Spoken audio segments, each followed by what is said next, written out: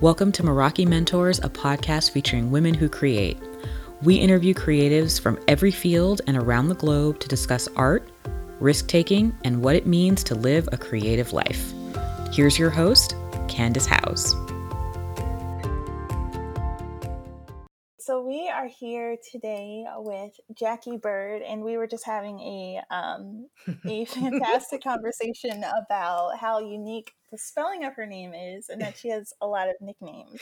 Yes, she does. Should I run off the list?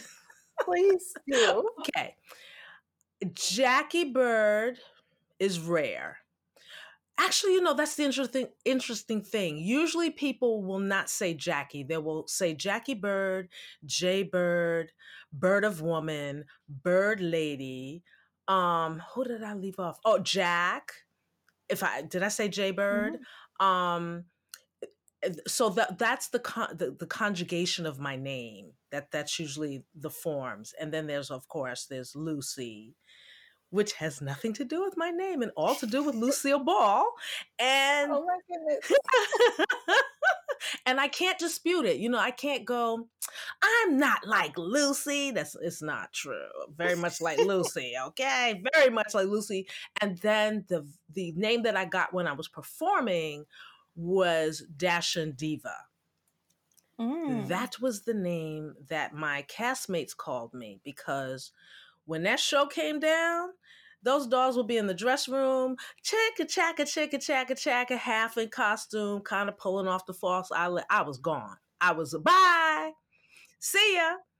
So folks would be still coming up from backstage, up the stairs, and I'd be on my way out. And they were like, so they start calling me Dashin Diva. So that's the other nickname. I love that. And that's true, because sometimes it's like, I don't have time. I got other things to do. It's like I done been in them shoes that hurt.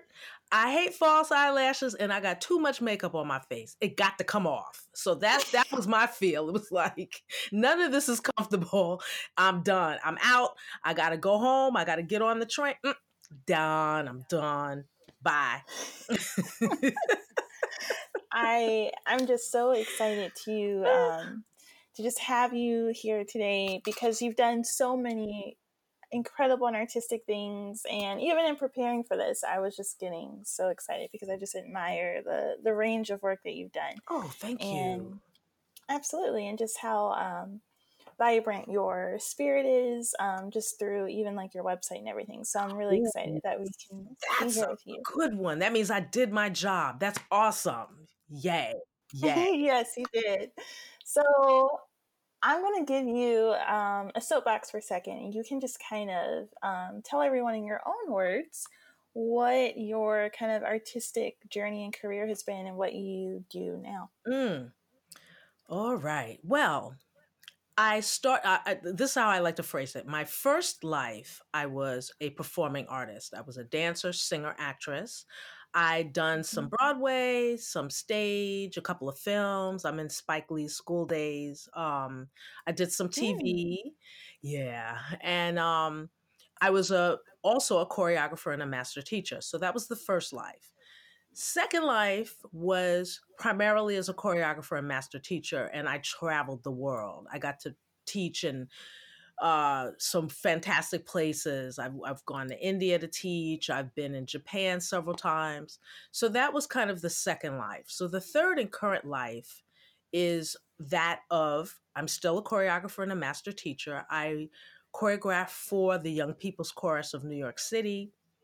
And matter of fact, they just had their spring concert, and three times a year I work with 425 young people from the ages of 7 through 18.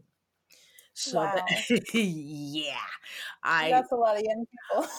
yes, and I direct and choreograph their fundraising gala once a year. So that's a whole life in and of itself.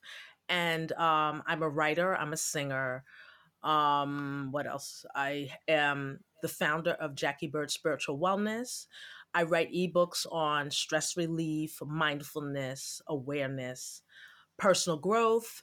I am going to be launching a podcast in a couple of weeks called Roll with Peace in Mind.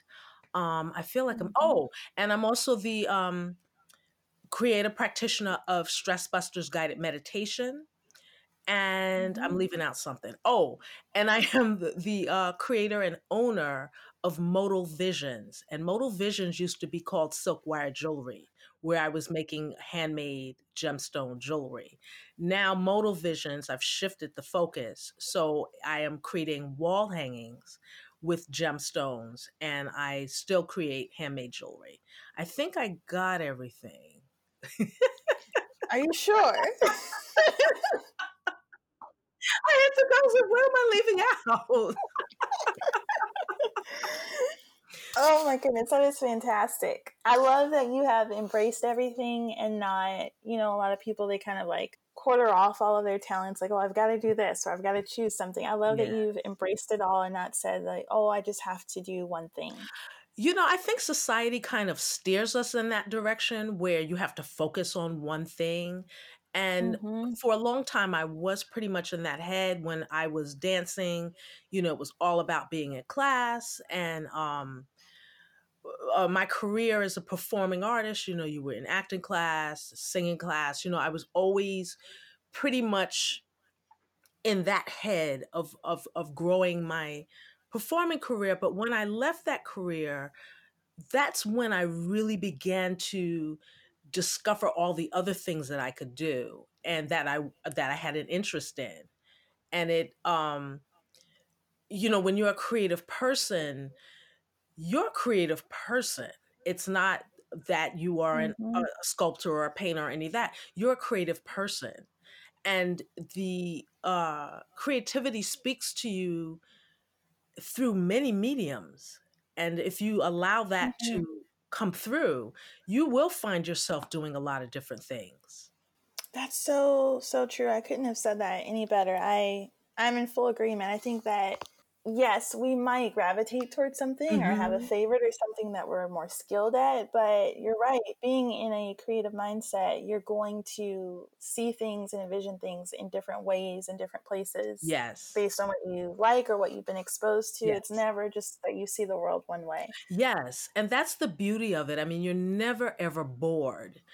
Ever. And a lot of times you'll get stimulus or stimuli from something and you don't know exactly how it's going to flow out of you. And it could be years, but you as a creative, you are like this sponge where you're just soaking up everything. It's wonderful.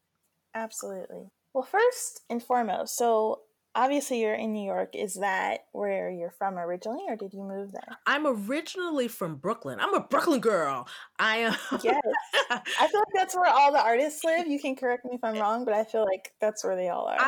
I don't live in Brooklyn anymore. I haven't lived in Brooklyn in a lot of years, but I live in Jersey City, and I've lived in New Jersey, the state of New Jersey, for at this point more than half my life. But I am a Brooklyn girl at heart, and I agree with you in terms of that being a rich borough for the arts and creativity. A lot of us, at least in my younger life, we were, I guess we would be considered middle class at that point. A lot of families, my family was poor, straight up poor. And I think that when you come up that way, you have to be creative because you have to come up with ways to like keep your keep your window from falling down. You have to figure out how to keep your refrigerator door closed because the handle broke. I mean, you have to you have to do the ghetto humidifier when there's too much heat. You have to figure out how to put water on that pot so that you don't dry out. I mean,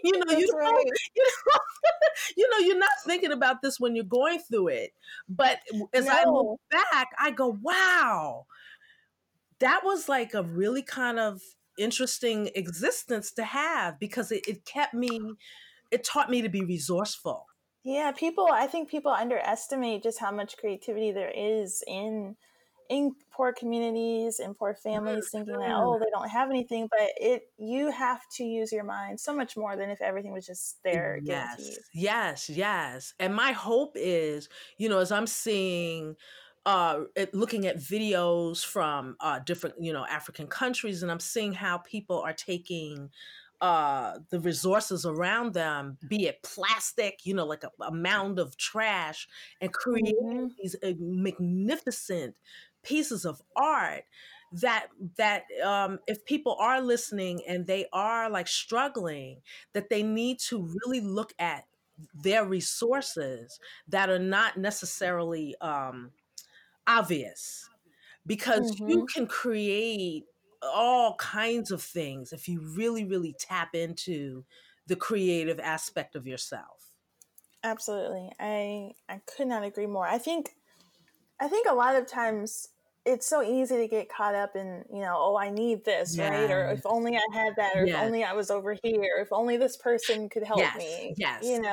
and thinking that you can only create within the limitation of, of what if or if only. And that really just becomes a little bit of a excuse, right? It's I like agree. if you've got a brain and you are able to think about something, you have everything that you need right there. And that is so incredibly true and inspiring. Because I agree Mm-hmm. with you. We tend to, and this actually taps into the field that I'm in terms of inspiring and not and going beyond what's in front of you, and really, really Mm-hmm. using your imagination and your positiveness, your positive side, to go, Yeah, okay, what can I do with this? How can I sculpt this? How can I change this situation that I'm in to something that's exactly. more to my liking?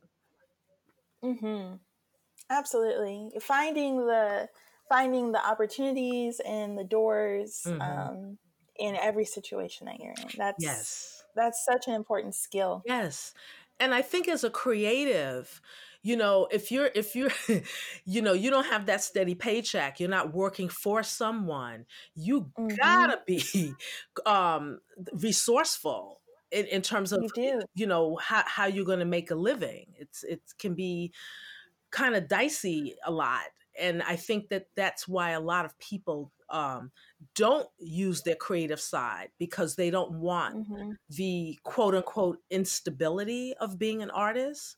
But I Mm-hmm. think that some of us are more stable, not necessarily financially, but more stable in terms of how we roll in the world, because we're doing what we Yeah, love. exactly. Exactly. And and I'm so glad you brought up that point because I'm interested in your thoughts on that. Is that whenever someone does kind of, show that kind of talent or passion, they're like, oh, I'm going to go and be a musician or a dancer Mhm. or what have you. The issue of instability and the starving artist and, Mhm. oh, you're taking a risk and how are you going to pay rent Right. and I hope you don't come live on my couch next week always kind of pops up. Yes. What are kind of your thoughts? Do you think that that is inevitably hand in hand with pursuing art, or do you think that it's more just something that people have kind of created and make it seem like it's negative, but it's really not? I think it's both. I think that it's a mindset that we tap into and we accept that you Mm-hmm. have to be a starving artist. You know, and I also do know, as been someone who has lived their entire life from their art, that you do go through periods where there's ebb and flow, and sometimes the ebb is really scary. I've had months where I couldn't pay my rent. But I Mm-hmm. wonder, and I can't prove it, but I wonder if it is because I go through these periods where you start to see the ebb and your thoughts are going, oh my goodness, what if I can't? So you end up creating the situation that you're fearing because that's what's Mm. on your mind. I Right. tell young people, since I work with a whole lot of them, and a lot of them are graduating, heading to college, and I'll ask, what do you want to do with your life? What do you see for yourself in your life? And a lot of them want to be in the arts, but their parents are like, no, Right. you can't, no, it's too unstable. And I'm thinking, why do we revere in the society the people that are stars and celebrities? Why do we revere sports figures? These people are Mm-hmm. basically self-employed to a large They extent. are. We revere Mm-hmm. them, but we don't think it's possible for us. And Mm-hmm. you get that double contradictory thing. And I think because we have that, we do help the up and down of our careers because of how we view things. We expect I to agree. have moments of scarcity, and Mm-hmm. I think it's that thought that helps those moments of scarcity It does. to show up. So I That's right. I tell young people, expect to have a successful career. Don't go out Mm-hmm. there expecting to struggle, because if you Mm-hmm. expect to struggle, trust me, you will. Mm-hmm. you know. That's absolutely true. And it's so I'm glad that you brought that up because we do set ourselves up looking for the trouble Yeah, yes, we instead do. of looking for the success. And even if you were to look at life purely from a financial lens, it's really interesting because, like you said, all the people we look up to, all the people we're like, oh, that person's wealthy, or be like Hmm. that person, make those decisions. Hmm.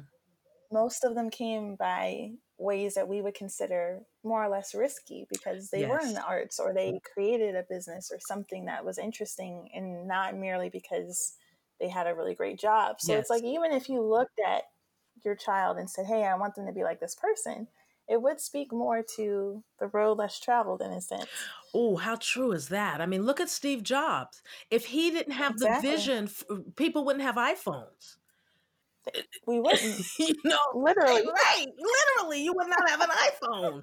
So, there's a lot to be said about following your instincts and not listening Mm-hmm. to the naysayers, and Mm-hmm. really looking for examples of people that have quote unquote made it, because that's a whole nother thing unto itself in terms of what we think making it is. Yes. Right. Uh-huh. Oh, we have to get into that too because that's an entire. But when you look at people that are making it, and you look at their stories, they Mm-hmm. had adversity. They had moments where they doubted whether they would bring their vision to fruition. But then there were some people that had no doubt. They had no Mm-hmm. doubts that this was the thing for them to do, and that they would make a way. A way would be made for them somewhere. That's faith. You have to step out on It faith. is. You've got to do that early. You got to get into the I practice of it. agree. Wow, do I agree with that? You have to get into it early. Yes. Mm-hmm. Yes. Because I think that obviously I'm a firm believer that we can all, make those adjustments and improvements in our lives at any point. But Mhm. if you've spent too much time not being used to that concept of living and moving and creating Mhm. in faith and in optimism, it's Mhm. going to be even harder to retrain yourself to do that. And Yeah. then obviously, that's what you help people with now. But I think that's so important to start early. It's interesting also when I look at myself at the beginning of my career. I was like this fierce lioness. There was nothing anybody could say to deter me. And the funny thing Mm-hmm. is, I started dancing at a very late age. I started dancing in high school. And Wow. yes, I started dancing in high school, and I took dance because I did not want to take gym. Oh my goodness. That's This story is even better than I thought.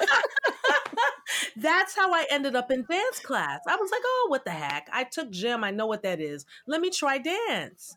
And I ended up falling in love with it. And at the time, I was wrangling with what I wanted to do. And I was between being a scientist, being a Mhm. writer, and then I decided to be a dancer.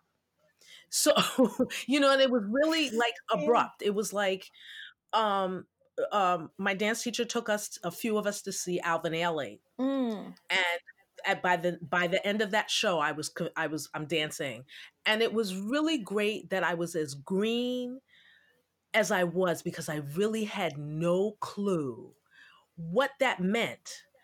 I just Yeah. knew that this was what I was going to do. And it turns out that when I went to audition for the college that I got into, which was City College, I knew nothing. Nothing. We're at the audition Mhm. and the teacher says, go to the bar. And I remembered standing there going, the bar? The bar? We're gonna go drink before we audition? I kid you not. Oh my goodness. I kid you Mhm. not. That's how much I did not know. I did not know what the bar was. Mhm. And I watched everybody walk over to the side to this wooden thing, and I followed them. And I Yeah. had never taken ballet. I didn't know what a tendu was, a battement, dégagé. I didn't know any of those terms. And I just followed. And then we had to go across the floor. And here comes that picture of Lucy, that episode where there's a two ballet dancers come and she's Mhm. supposed to be showing how good she is in ballet. That was me, literally, in my college audition. Literally. Wow. Literally me going across the floor, not knowing what any term was, and just following. And if it wasn't for the fact that we had to also do something that we choreographed, that's what got me into that department. Nothing else did. It was my dance. Oh my goodness.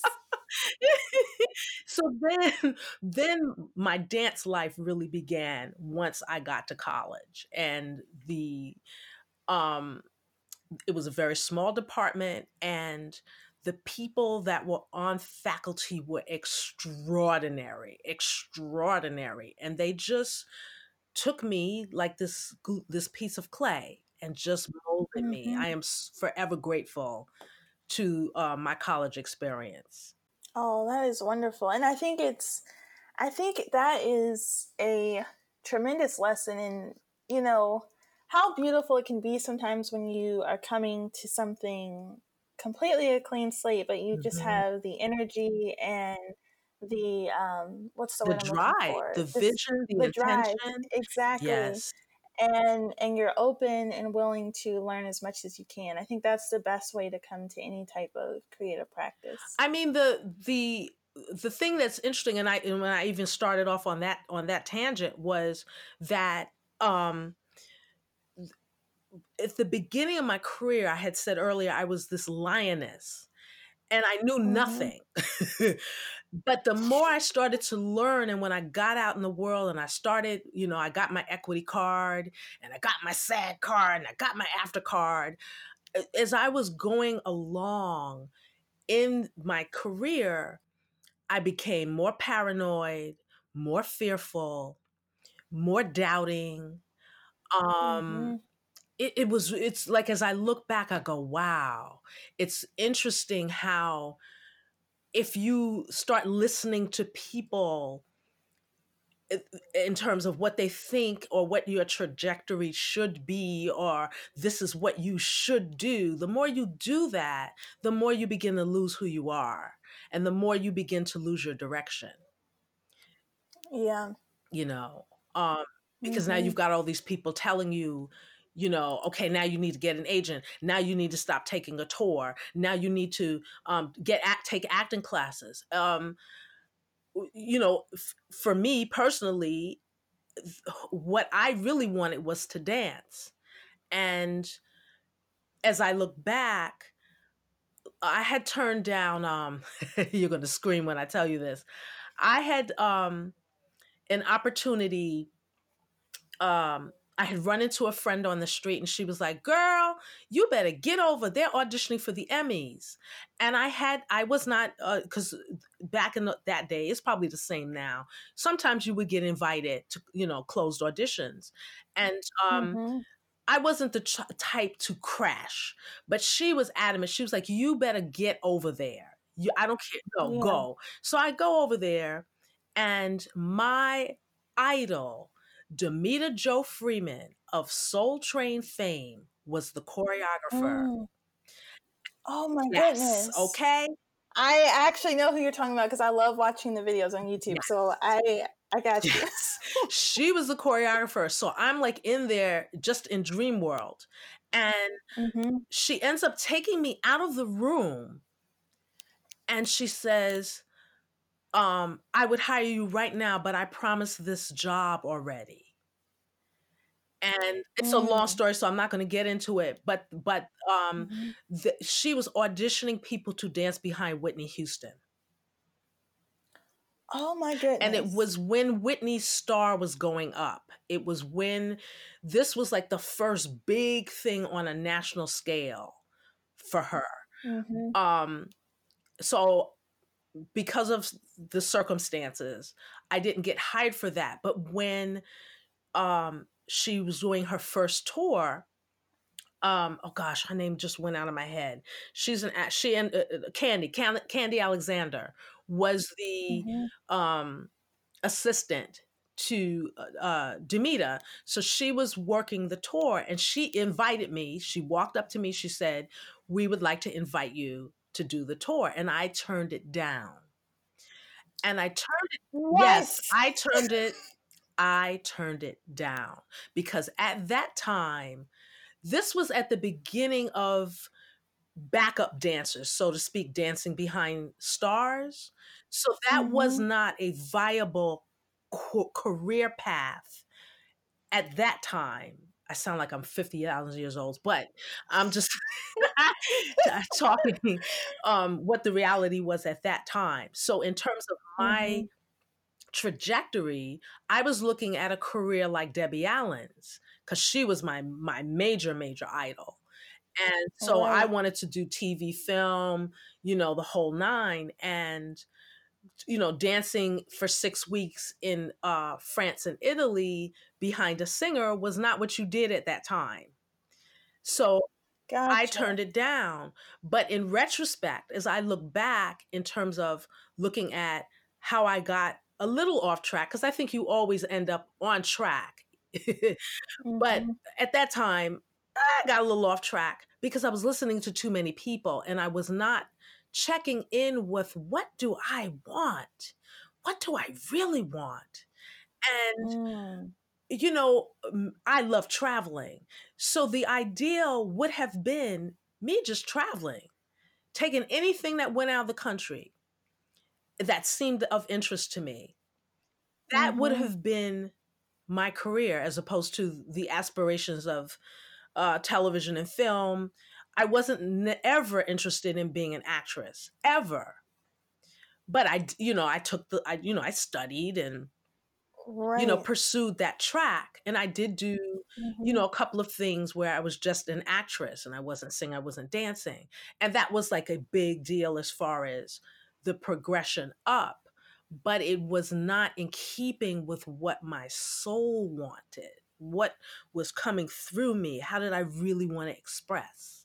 I wonder, and something that's really interesting, did you always kind of know, it's important for me to stay true to myself and kind of have that, that strong kind of internal clock that you were driven by? Or would you say that there were people in your life or like mentors who kind of helped you understand the importance of that? Again, to both, the answer is yes to both. There were mentors that helped guide me in an amazing ways. But I also, like I said, I got caught up with the trajectory, how you're supposed to elevate your career. What things do you take and what things don't you take? Very early in my Mm-hmm. career, actually, I hadn't even graduated from college yet. I had one of the He's a legend in the jazz dance world. His name is Buzz Miller. And he was often a guest choreographer to my school. And he took me under his Mm-hmm. wing, and he ended up helping me get into American Dance Machine, which was run by Lee Theodore. And Lee Theodore was the original Anybody's in, I think it's West by, I think I'm getting my musicals mixed up, but she was the original Anybody. She was musical theater legend, and she ran this Mm-hmm. was her, she founded this school, the American Dance Machine, and it was a very elite place to go. And Buzz got me in there. There were no black people up in there. Mm-hmm. No black people. There was maybe one. I think there was one other one at the time. But Mm-hmm. I got up in there and I was duking it out with everybody else. I was, doing my thing, and she took a liking to me, which was like unusual because she was a very hard woman, very, very, very hard.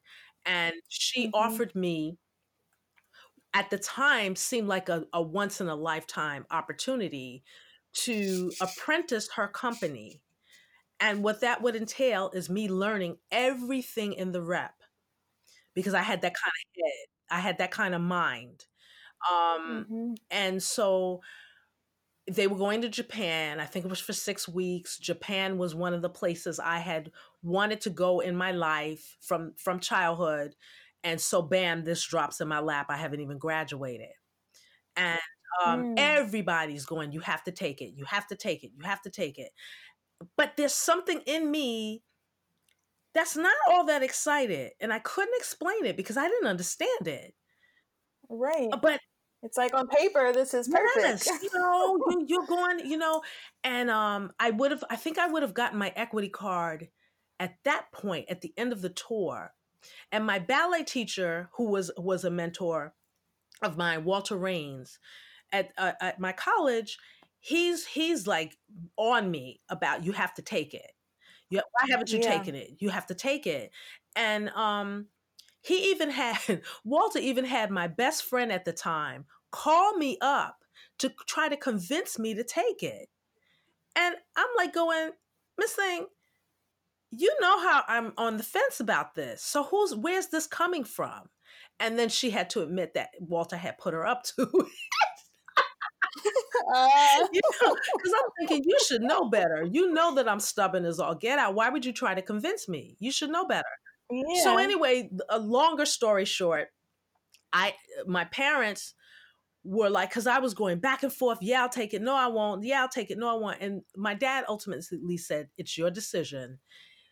Do whatever you feel you want to do here. And I ended up saying no. And my ballet teacher, Walter Rains, had said to me, before I actually said no, he said, opportunity only knocks once. Mm-hmm. And I remember looking at him going, no, it doesn't. I'm thinking this. But what am I, 20 Right. at that time? 21 maybe? And I'm like, but to me that doesn't feel right. It just doesn't feel right. And I said no. He thought I had made the most huge mistake ever.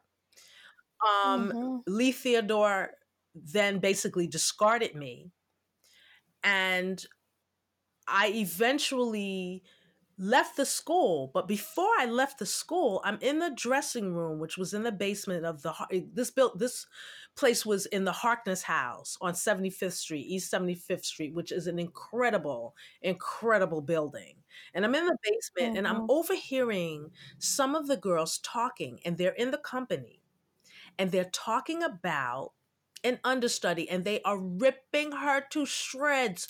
They are talking about her so badly, and they were jealous of her. And I'm hearing this and I'm thinking, I wouldn't have been able to handle that at that time.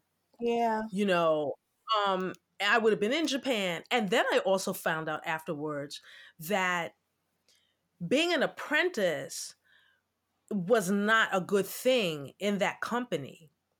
And then I wouldn't have gotten a chance to perform, because the only dances I would have been able to perform were the Catherine Dunham pieces. Oh. Yes.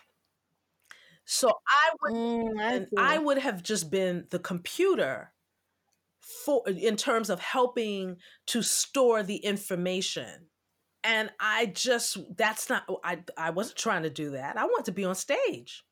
Right. And so when I saw all of that and I started get all that information, I saw how catty the girls were, I knew I had made the right decision. And Mm-hmm. child, after that, I had been to Japan 6 times after that. And you know what? I'm so glad you said that, because those things happen and you tell yourself, this is it. This is it. This will never happen to me again. And oh my gosh. Opportunity only knocks once, he tells me. And I go to Japan 6 times. I go twice in the same year as a performer, and then I go 4 more times as a teacher. So, yeah. Wow. But you know what? I think it shows sometimes, even when we have big dreams or big ideas, it's like we can still, whether we do it ourselves or it's other people telling us, like in this case, we get caught in these very, very small boxes. You know what I mean? It's like, oh, it's my dream to go to Japan. I'll probably only ever get to go once in my life, because who could possibly go more than that? You know, and our lives are so much broader and they have so much more possibility than we allow ourselves to The think. possibilities are endless. They're endless. You know, if I could say nothing of more value in this time that we have together, the possibilities are endless. But that's the best example I could think of. It's so crazy. Oh my goodness. You know, I made friends in Japan. I got invited to I had gone on one trip. I was going to Nagoya to teach. I was there for a week, and then I was invited by a friend of mine who was living in, wait a minute. She was living, I forgot the name of the town, Gifu, which was on the other side of Japan. And I ended up being helped to get there. The woman that had hired me to teach for her helped me get my tickets, my train tickets. Matter of fact, I think the school paid for the tickets, now that I think about it. So I ended up taking a bullet train alone.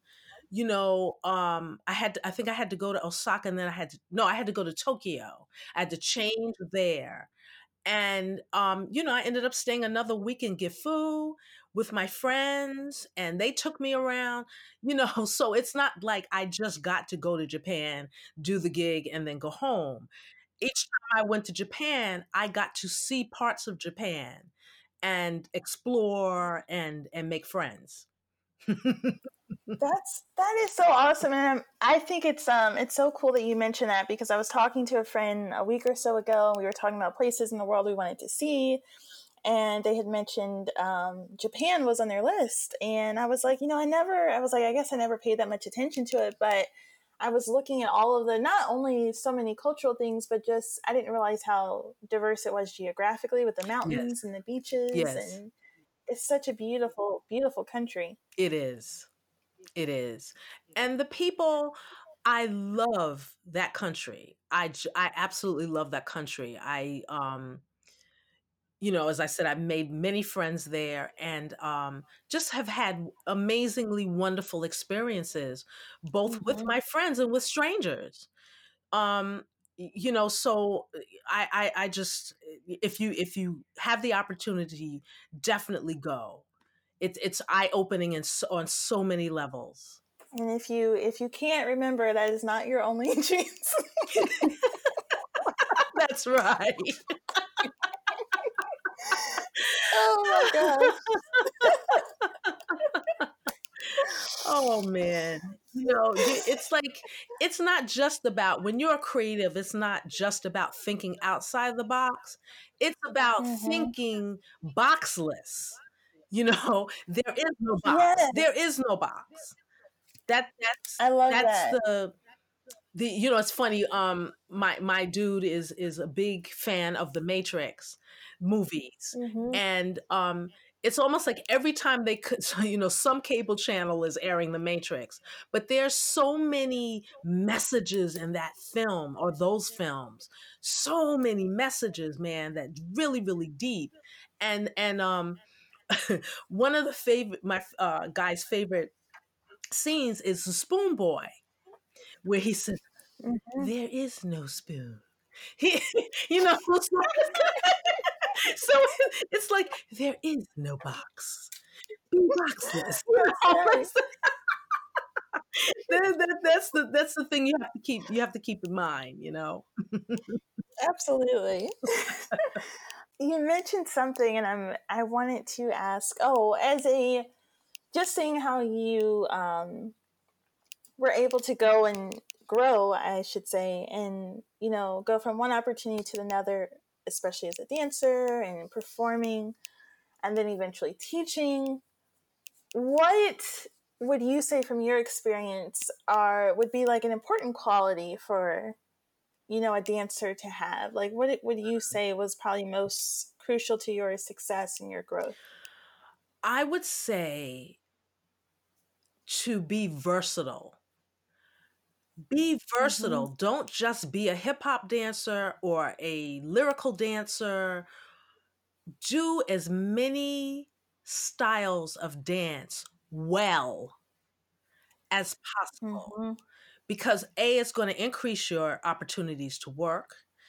B, it's going to lend you to being more flexible when it comes to working with choreographers. Because the one thing I noticed when I was doing a lot of master teaching and traveling in the country and visiting different studios to give master classes is that people can be technically phenomenal, but they are Mm-hmm. inflexible when it comes to grasping the style of a choreographer that they're not used to. If you come Mm-hmm. up through the studio, you are accustomed to Miss Jane and Miss Essie and, your teachers. Right. And you may go to, conventions like Dance Masters of America and, different conventions, but you are not necessarily getting the style of the choreographers that are up on that stage. And I Mm. saw when I, would go visit studios, I'd see kids just doing what they were accustomed to doing, and they would be nowhere near the style that I was giving. So you want to be versatile in terms of style, and you want to be able to photograph in your mind the details in that person's choreography, because we all have signatures. Every choreographer has a Mm-hmm. signature or a toolbox, and there are details that we are looking for that we want. Mm. And if you're like me, you're insisting upon it. Yeah. So you as the dancer have to be able to get that without the choreographer harping on it or the assistant harping on it. Because when you can Mm-hmm. do that at an audition, you will stand out, whether you get the job or not. That you will be put in the back of the mind of that choreographer. Okay, she got my style. I can't use her right now, but pull her picture. Put her picture over here. I want to hold on to it. Yeah. You know. Mm-hmm. That's really really priceless, because I could see that just as something that you are used to doing things a certain way, but being able to look at it through another person's lens and interpreting it through a different style, that I could see that being an invaluable skill to have. It is. I mean, I was always, almost on every show I did, I was the dance captain. Mm-hmm. There was a woman that I used to assist for a lot of projects, and it was because of that quality. I could see it, and bam, I had it. So I think that, paying attention to detail is key for a dancer who wants to work. Mm-hmm. Absolutely. Exactly. That's the key, right? Yeah. Yes. Who wants to work? That's what separates us all. Yes, yes, who wants to work, because ultimately, unless you're going to do concert work, it is not about how high you can get your leg or how many turns you can do, or whether you can bend your back to your butt. If you're going to pursue musical theater, there are certain things like 2 turns, 2 clean pirouettes, dancing in concert with everyone else, getting the style of the choreographer. Um, there are certain things that, like I said, I don't care how many turns you can do or whether you can, extend développé up into à la seconde and, tilt and that leg don't move. And all that's cute and it's fabulous and it's wonderful. But you also have to look at where do you want to go with that. There has to be an end purpose or some type of intention behind it. Yes. And know the medium in which you want to work. See, I could go on in terms of what dancers need, because a lot of times there'll be this lack of, again, attention to detail in terms of what you're auditioning for. You got to know what you're auditioning for, and you have to understand what the rules are. Yeah. What because each thing, there are certain things that you have to bring to it. Like I said, if you're going to do musical theater, 2 clean pirouettes, hey, good. Because you're not going to get to turn 10 times unless it's a solo. Because who else is going to turn 10 times with you at the same time? Right. It's tricky to get people to revolve around at the same time. Absolutely. Stage is only so big. Yeah, but I mean, even if you're watching like a trio and they're doing fortes, to get them to forte at the same rate and come around at the same time, that's a challenge. So you're not going to put 20 people up on the stage and get 20 people forteing unless you are going to do some type of concert work. But I'm talking about like on the musical theater stage. So that's what I mean. You have to know what the parameters are. So it's a lot of, you need to be, and this is with everything, you've got to be understanding and studying what you're doing. You can't just roll in there like, hey, I'm good. You guys have got to watch me. Right. Well, the funny thing about that is I do think that you have to step into an audition confident. Yes. And confident in your skills. And this is what I bring. Right. This is what I bring to the table in terms of your personality and your style and how you embellish whatever the style of the choreographer, how you bring that to light, how it looks on your body, and all of that. But I also am saying that because you can do 20 fuertes and you want to be a musical theater performer, the twain don't meet. Exactly. So have other things that you can do. Exactly. So, yeah. Absolutely.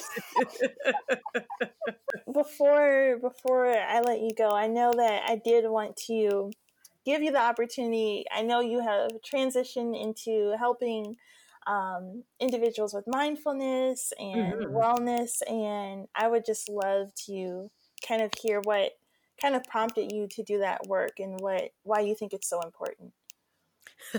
Having a career as a performing artist. That's what got me there. I figured. Well, it's funny because I laugh when I say that, but it is true because I got to a point in my career where I was extraordinarily frustrated and I was extraordinarily depressed. And, when you're a younger person and you're in the moment of making things happen, you don't always have the foresight, and you certainly don't have the hindsight. But if you are a younger person, read books on history in terms of dance trends and showbiz, because it will give you an idea on the ebb and flow of how life just goes. When I Mm-hmm. was performing and when it got hard for me to get work, it was the world was changing. Musical theater was changing. We were beginning Mm-hmm. to get an influx of um, shows from Britain, and the requirements were shifting. They were not looking at all different types of bodies. They began to look at one size fits all bodies, long, lean, and lanky. Mm-hmm. And I'm 5'3". They were starting to want women 5'5" and up. And then there were some shows they wanted you 5'8" and up. So that was Mm. beginning to happen. And I had also transitioned out of dancing and I was going out as a singer. But my voice was not the sound that shows were beginning to morph into. It was more that high, belty, nasally sound. And you can tell from my speaking voice, that's not my singing voice. And so Yeah. I spent a lot of time and money trying to get that sound and Mm. was, just constantly frustrated. And I made a choice, which was very painful because I still loved performing. I still wanted to be in that field, but I was so unhappy. And I began to start taking teaching work and started traveling and realized I didn't miss auditioning and all of that. But the years between me actually walking away and now, there was a lot of upheaval and a lot of me trying to figure out what my passion was because that was it. Yeah. So in that path of who am I, what am I began to realize that there was more to what I was looking for. There was a quality of life that I began to be in search of. And through Mm-hmm. a lot of pretty tumultuous, and sometimes that's what brings you to another place is the adversity and the bad things that happen and the trying times. Sometimes that is when you actually find yourself. Yeah. And so that those periods is what ultimately brought me to this whole mindfulness place and stress relief, and because I had to figure out how to calm myself down. you Absolutely. know, I Yeah. was stressing out to the point of eczema. Mm-hmm. Perfect skin my whole life, and then I had eczema, and it was like, okay, you have to calm down. So it was through figuring out how I could calm down and also just discovering things like sound and, Tibetan singing bowls. I was already taking yoga. I was already reading a lot of self help books and just beginning to formulate or understand, come to a different understanding in my life is when Stress Busters Guided Meditation was born. And from that journey, and working with gemstones, that was the other thing with that, because I work with gemstones because of their properties. So it was just Mm-hmm. like a lot of things that I started to do and try that led me on this path of wanting to find peace and figuring out how I could be in control of my own peace, because we each are in control of our own peace regardless of what's happening Mm-hmm. around you. And Yeah. that desire is what brought me to this Jackie Bird spiritual wellness place. And through finding those things and um, really being at peace in my life and being a happy person, not a happy-go-lucky person, but happy. I am happy in my life. I'm happy um, where I am in my life. I'm happy with what I have in my life. I am Mm-hmm. grateful for what I have and grateful for the many opportunities I've had and the amazing people I've met in my life. And when you're filled with a sense of gratitude, you just want to be able to share that, or at least help guide people to the possibility of finding that for themselves. So that Yeah. what Jackie Bird's spiritual wellness is about. And I've written ebooks on mindfulness and stress relief, and dealing with anxiety and depression, all that, because I've had all of that. I've had anxiety. Mm-hmm. I've dealt with depression, and I understand, at least at this level and point in my life. So what are some of the things that you can do to help alleviate that? And I think it is beautiful that you were able to take those personal experiences, take all of first of all, do the work to be able to overcome those things and Yes. to figure out how to handle them. Yes. And then be able to go back and reflect enough to say, hey, I can share this with someone else who is in the same boat. Yes, yes. I mean, through teaching, I mean, I've been teaching dance for decades, and Mm-hmm. I've always had that guidance kind of thing in terms of, I was always the one in the cast. People used to say, "Girl, you need to hang out your shingle." I was always, that's like a natural thing for me to guide, Mm-hmm. and to advise. So when I teach, I'm not just about, whether you get the step or not. I'm also trying to show you how to be a better human being. So that's always been part of my mission in my lifetime, is to help guide, because it's in our best interest for people to be happy. Absolutely. It's better for everyone. It's better for everyone, when there's more happy people on the planet. So my intention to figure out how Jackie can be happy is what, like I said, led to me creating and this path that I'm on now.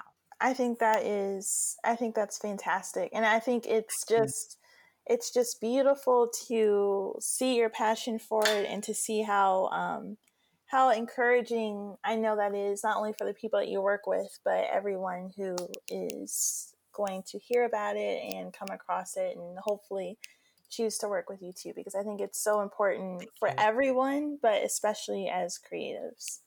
Yes, yes, yes, yes, yes, Because yes. we're constantly digging deep into our own emotions, our own Mhm. experiences, interpreting someone else's story or emotions. And that takes such a high level of mindfulness and care to make sure that you're staying healthy through all of the demands of that. Yes, yes, yes. And sometimes you find yourself being your only cheerleader, you That's right. know, which is important. You have to be your own cheerleader, but sometimes you can feel lonely, especially if you've got a product or a project that you are launching, and you've been, like, time is gone and you still feel like you're in the launch mode. Mm-hmm. um how to, I don't want to use the word cope, because I don't think that that's a proactive word, Mm-hmm. really, in terms of moving something forward, but Yeah, finding how to transcend. That's the word I want. How to absolutely. transcend those feelings of of not failure, but when things are not happening. Yeah, How do you transcend that? And as creatives, you got to have those tools. you I mean, do. everybody has to have the tools, but as Mm-hmm. creatives, because we are sometimes our only cheerleader and can the only ones that can see the vision. Exactly. You have to have that mindset of, okay, I'm the only one seeing it now, but I won't always be the only one. There will be other people. What I am offering is going to resonate with a whole bunch of people. Man, this is so good. I'm literally sitting here. I'm like, you know what? We're clearing out. We're having a whole season on Jackie.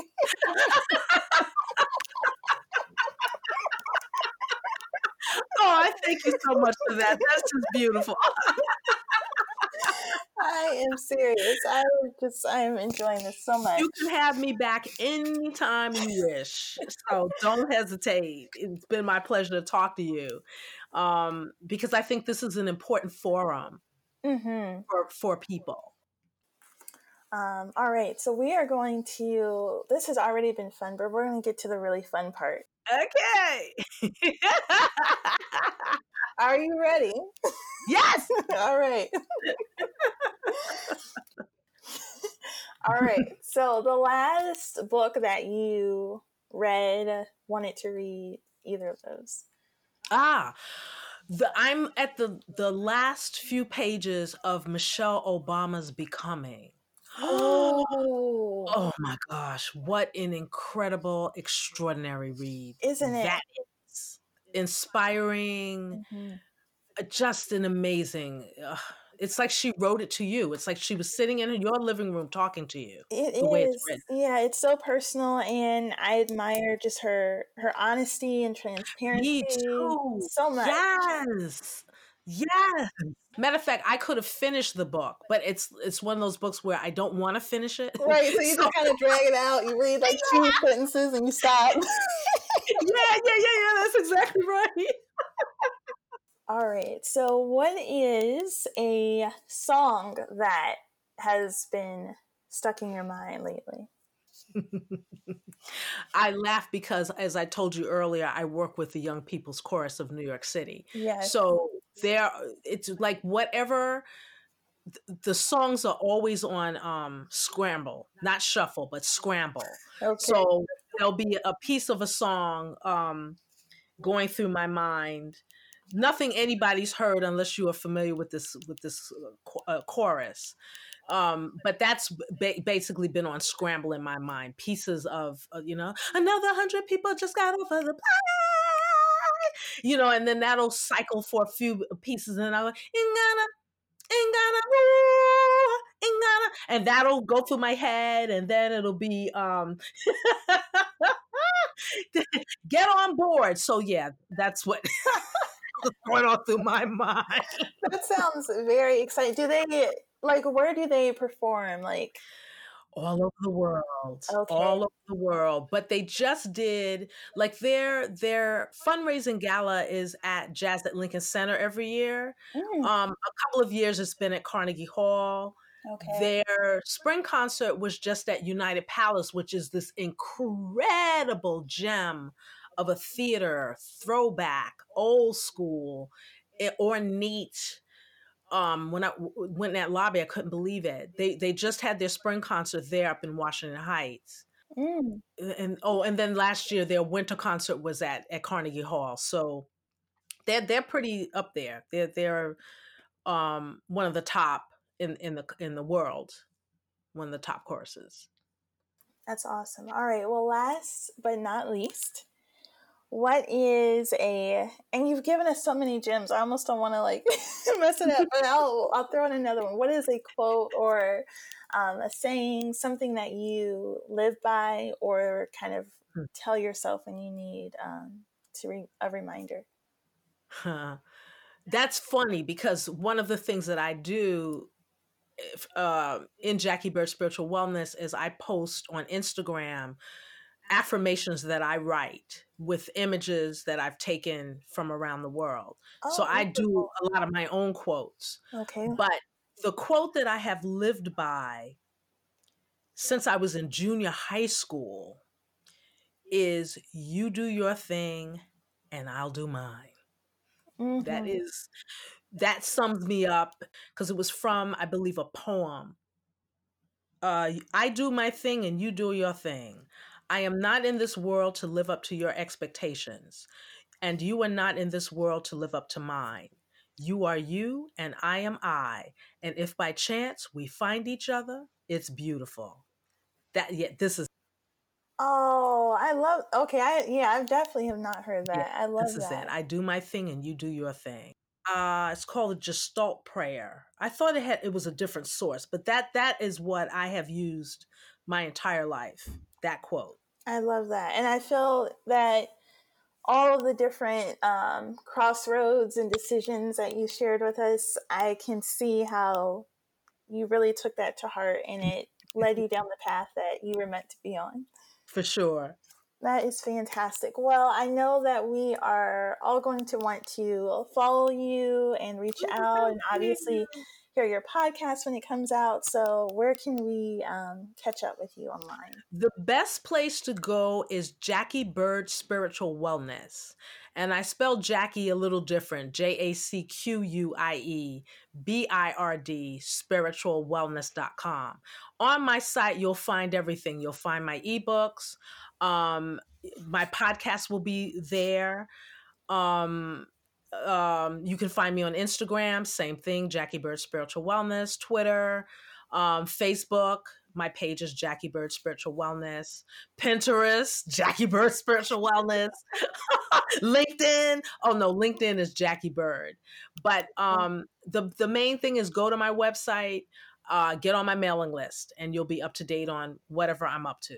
That is fantastic. Well, Jackie, I cannot tell you enough how much I have enjoyed this and how grateful I am for your time today.